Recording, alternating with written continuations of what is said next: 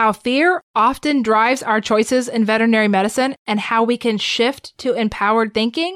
That's what we're talking about in episode 21. Welcome to the Joyful DVM podcast. I'm your host, veterinarian and certified life coach, Carrie Wise. Whether you're dealing with the challenges in vet med, struggling with self-confidence, or you're just trying to figure out how to create a life and a career that you actually enjoy, you'll find encouragement, education, and empowering concepts you can apply right away. Let's get started.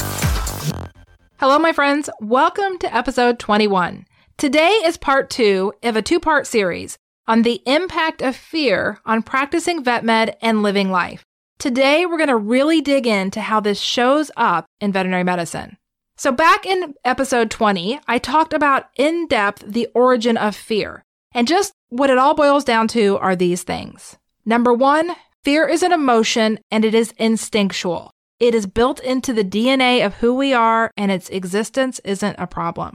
Number 2, fear is not a reliable indicator of impending death. Yes, the whole purpose for fear originally when the human species was created was to alert us of things that could go against food, shelter, and reproduction. If we didn't have those 3 things, we couldn't survive as a species, and so fear was very useful in that regard. But today, it's not a reliable indicator of impending death. Number 3, fear left unchecked drives behaviors that are not useful. That fear left unchecked today has us doing things that don't help us create the lives that we want. Instead, it drives behaviors like blaming and complaining and trying to control everything around us.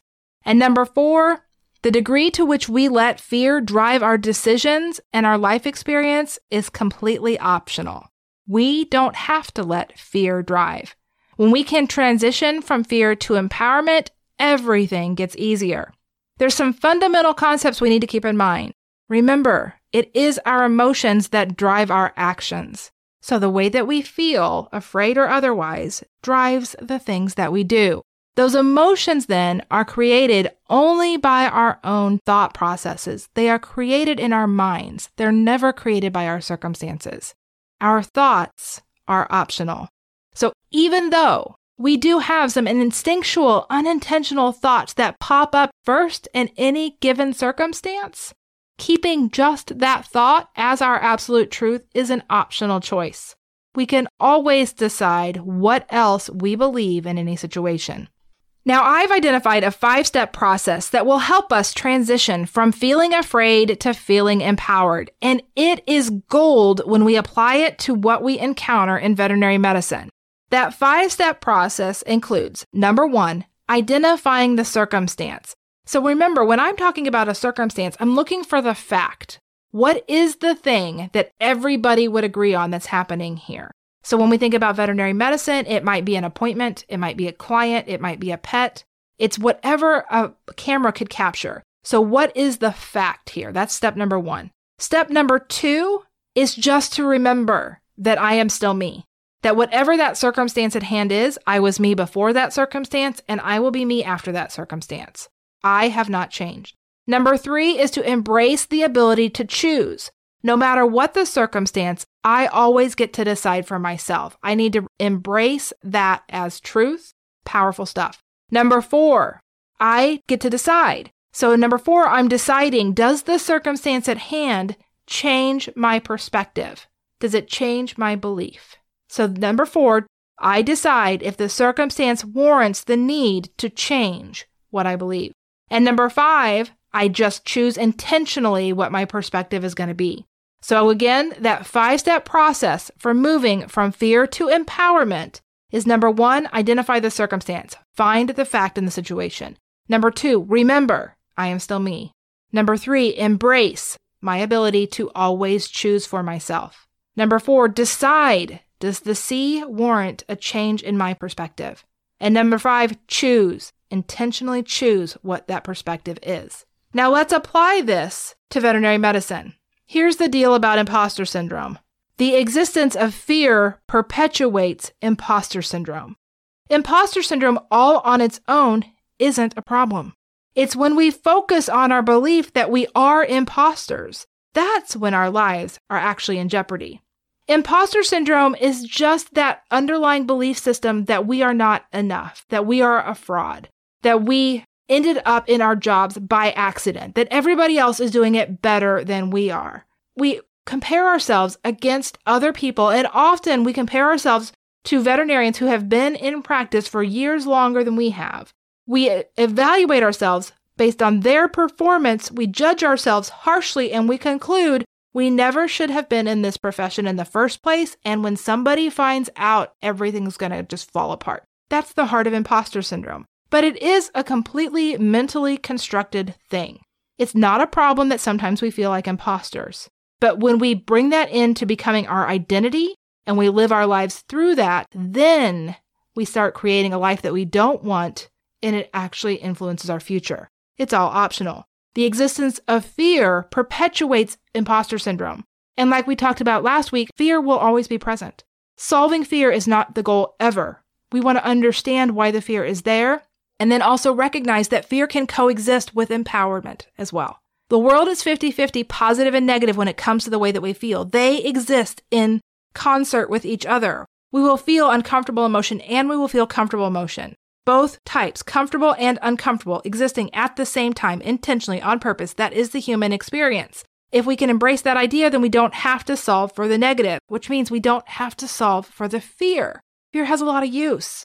Fear can drive a lot of useful things as well. But when the existence of fear perpetuates this idea that we are imposters, it does not help us in our veterinary lives. What we also want to remember that it is only our thoughts that create the emotion of fear. So the existence isn't a problem. It pops up very instinctually and what seems like automatically in a given circumstance. But in between the things that happen and that fear that we feel, there is actually a bit of a space there. There are some instinctual automatic thoughts that come up that create fear. The most common one is some flavor of we're all going to die. All very intentional, created with a primitive lower brain, initially useful when our lives were truly in jeopardy, but today is usually like a false alarm.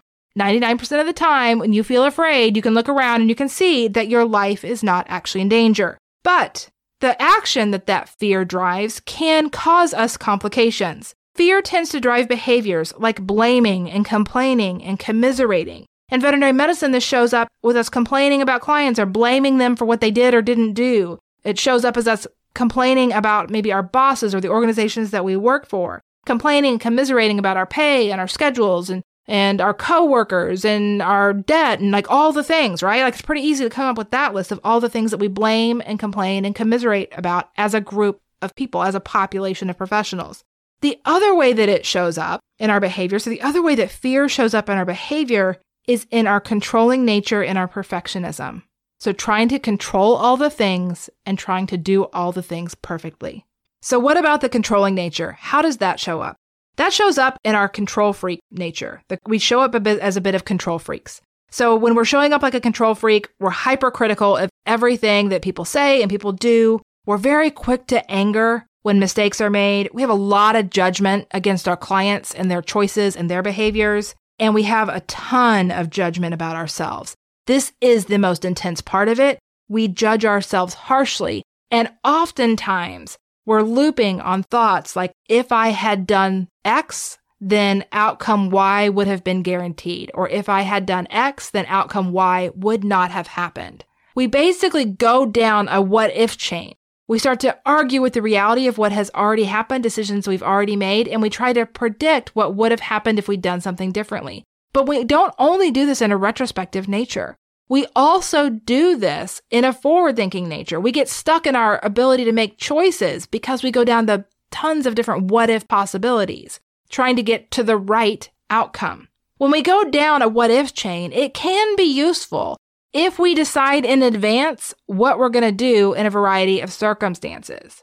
So you can look at the what if, and what if A happens, then I will do X, and what if B happens, then I will do Y. If we use the what if chain to make those decisions in advance of A or B actually happening, it's useful because then when A or B happens, we've already decided what we're going to do and we don't need any drama.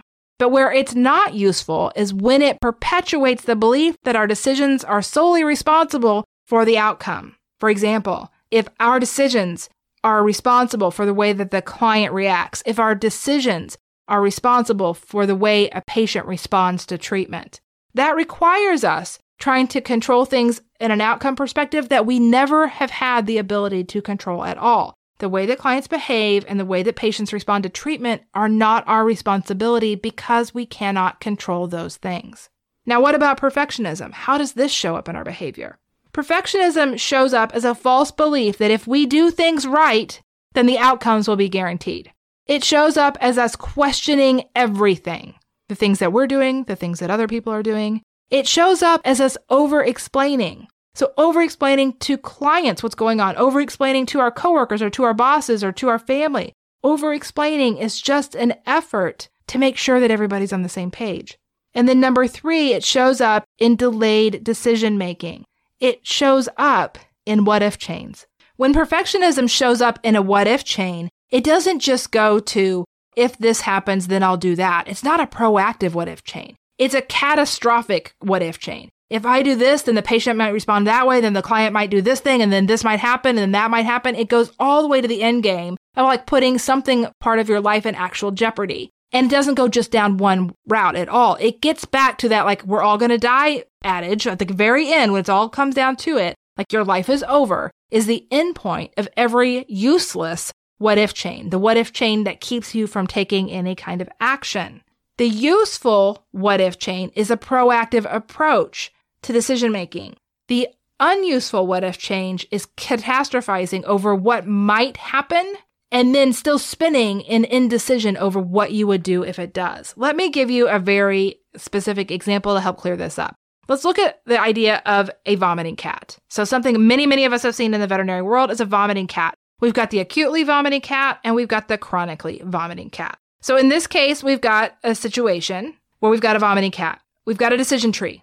There's an acutely vomiting cat and there's a chronically vomiting cat. And I can know right now in this moment, before ever seeing the next vomiting cat, what I might do if it's an acutely vomiting cat or a chronically vomiting cat. If it's an acutely vomiting cat and I've assessed that it's stable, then I will do these things. If it's an acutely vomiting cat and I've assessed that it is unstable, I might do these other things. So those things I might do in a stable case, maybe take some blood work or get some blood work, take some radiographs, maybe give it some subacute fluids, send it home, pending results. An acutely vomiting cat that's unstable, I'm probably going to hospitalize it, get it on fluids, give it some additional medications, get those data points back, and then once I have that information, move forward. I can decide before I ever see a vomiting cat what I'm going to do with an acutely stable versus an acutely unstable cat. I don't have to get caught up in that decision when it actually happens. I can also decide what I'm going to do next. If it responds to treatment, then I will do these things. If it does not respond to treatment, then I will treat this way or I will do these other things. So if I start out and I take radiographs and blood work and I don't find anything and I treat the cat a certain way, which I can decide all that in advance. Like this is my approach to a vomiting cat and I can send it home. Then the next what if is, if it gets better, great, I'm going to see you in a week. If it doesn't get better, then I'm going to see you in 3 days. I can decide today, having never encountered this exact case, what I will do. There's no need for indecision here. Now, where this would become terribly unuseful in a what if scenario is if I get stuck in thoughts like, if I don't do it right, the cat's going to die. Or if I don't do it right, the client's going to be angry. The fear of patient death and client reaction drives a lot of our decisions, and we need to become super aware of when that's happening. Because when that fear of client reaction and patient death drives what we do, then we actually aren't practicing veterinary medicine anymore. We're just reacting to a circumstance at hand. The only solution that's available to us when we behave in that way, so when we take our actions from a place of fear over patients dying and clients getting angry, the only solution in that situation is for patients to never die and for clients to never be mad. So the only solution to feeling afraid is for clients to be happy and for patients to get better. We can't control either one of those things, which makes our ability to conquer fear in veterinary practice impossible if it is the circumstances that create it. When it comes to imposter syndrome and that 5-step fear to empowerment process, so what do we do? What do we do when we're faced with a case like this and those sentences? If I don't choose the right thing, the cat's going to die. If I don't do the right thing, the client's going to get mad. If the cat doesn't get better, the client's going to get mad. What do we do? Because all those thoughts are there. They're very instinctual. They're very automatic. They're not a problem. They're creating fear. So how do we take that moment and move from fear to empowerment so we can actually get back to engaging in veterinary medicine and living our lives? Well, that 5-step fear to empowerment process works here too. In this case, we've got to identify the C's, right? So step 1, identify the C, identify the circumstance, the fact. What is the fact of the case? In this case, in this situation, the facts are the patient and the client. Absent of any other information, there is a patient and there is a client, and that is all. That is the facts. We've identified the circumstance right there. We've got kind of 2 different 5-step processes going on simultaneously here. So we've got the 5-step fear to empowerment process about the patient and the 5-step fear to empowerment process about the client. Step 1 in both cases, identify what the circumstance is. So what is the fact? It's the patient, it's the client. Number 2, the same for both. Remember, I'm still me. I am still the same person I was before that client and pet walked in the door, and I will be the same person when they walk out. We just need to remember that. Number 3, embrace. We want to embrace our ability to choose for myself. So in circumstance number 1, which is the patient, what does this look like? How I approach the case is my medical recommendation. I get to decide what I'm going to recommend for that patient. How does it show up then for the client? I get to decide what I believe about the client in any moment. I get to decide. Number 4, does the circumstance warrant a change in my belief or perspective? So when we look at number 4 in relation to the patient, which is the vomiting cat, what we can recognize is that new patient data, so like the result of our diagnostic tests, may indicate a new diagnosis and a new treatment plan. So in that case, there might be a change in my belief and perspective that's going to drive a different action, so a different medical recommendation, and that's not a problem. We like the reason for quote unquote changing our mind. We have new information, so we're just going to adjust and make a new recommendation. Not a problem. Now, what about the client? The client reaction never requires a change. So if we recognize and if we have chosen that we always get to decide what we believe about the client, then even if the client behaves badly, we still get to decide what we believe about the client. So whatever I believed initially about the client, I can still choose to believe if I want to. The client reaction never requires us to change the way that we practice veterinary medicine or change what we advise. This is so important to recognize. The client's reaction never requires us to change the way that we practice medicine and the way that we decide what to recommend in any given situation. For example, when it comes to this vomiting cat, I'm always going to advise blood work and x-rays. It's very possible that the client is going to complain about the cost of blood work and x-rays. If I let fear drive me in that situation, what I might do is discount the amount of money that I charge for those things. Or worse, I might not offer them at all because I'm afraid that they're going to react badly to the cost. The empowered decision, what empowerment would drive in that same scenario, is I would offer the diagnostics that I think are in the best interest of that pet, and I would let the owner decide what they wanted to do, and I would allow the owner to react however they wanted to react to the price, to the money, to the situation, to the pet, whatever. Let them react however they want to react in every ounce of this circumstance, and I stay grounded in my belief about what I believe about them and what I believe about my abilities and what I believe about the pet. I get to decide. I don't make their reaction to my medical advice mean anything at all about me or alter the way that I move forward because I'm anchored in empowerment and I'm not anchored in fear. Fear creates a completely different outcome. The thing to remember here, client decisions are never an indicator of veterinary success. So whether you're doing things right or whether you're doing things wrong is never something you can evaluate based on a client reaction. This is so important because a lot of our fear in veterinary medicine is client related. We are afraid of what they're going to say. We are afraid of what they are going to do. We are afraid they're going to post on social media. We are afraid they're going to turn us into the board. That fear drives decisions that are not in alignment with the way we want to practice medicine and the way that we want to live our lives.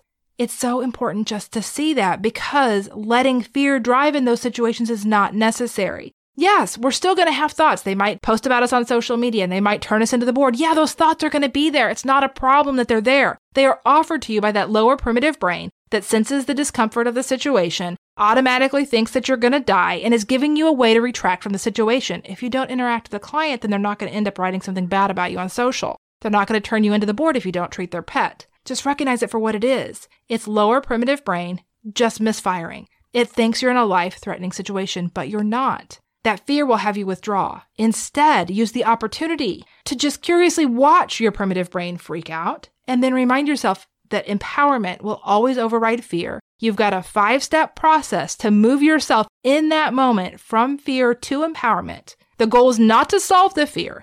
The goal is not to walk into that exam room unafraid. Of course, you're still going to feel that under the surface, but you'll feel more empowered than afraid. You'll take action from empowerment. And those actions that you take from an empowered emotion will create the results that you ultimately want. What are those results? They're your results.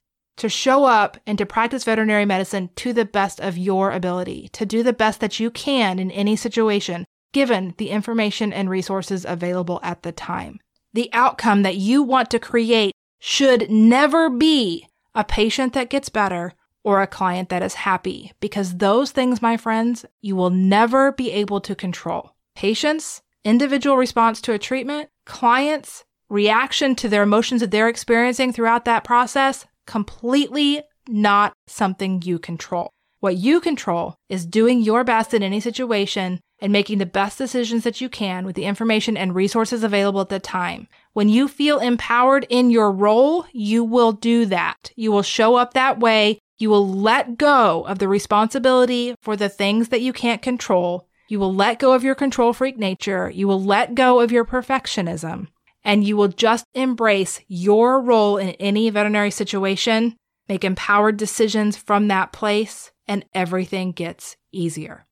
All right, my friends, as we close out this episode, remember, you have a 5-step process to move from fear to empowerment in any situation. I've written this up for you in a handy resource. You can jump over to joyfuldvm.com/21 and grab a copy of this PDF. Use it, practice it, start to take back your power intentionally. Everything's going to get easier. See you next time. Thank you for listening to the Joyful DVM podcast. If you'd like to learn more about the concepts and ideas discussed here and how to apply them to your own life to create confidence and empowerment for yourself, you'll love Vet Life Academy. To check it out and learn more, visit joyfuldvm.com/Vet Life Academy. And if you're loving this podcast, I'd appreciate it if you'd share it with your friends and leave us a review on iTunes. We can change what's possible in vet med together.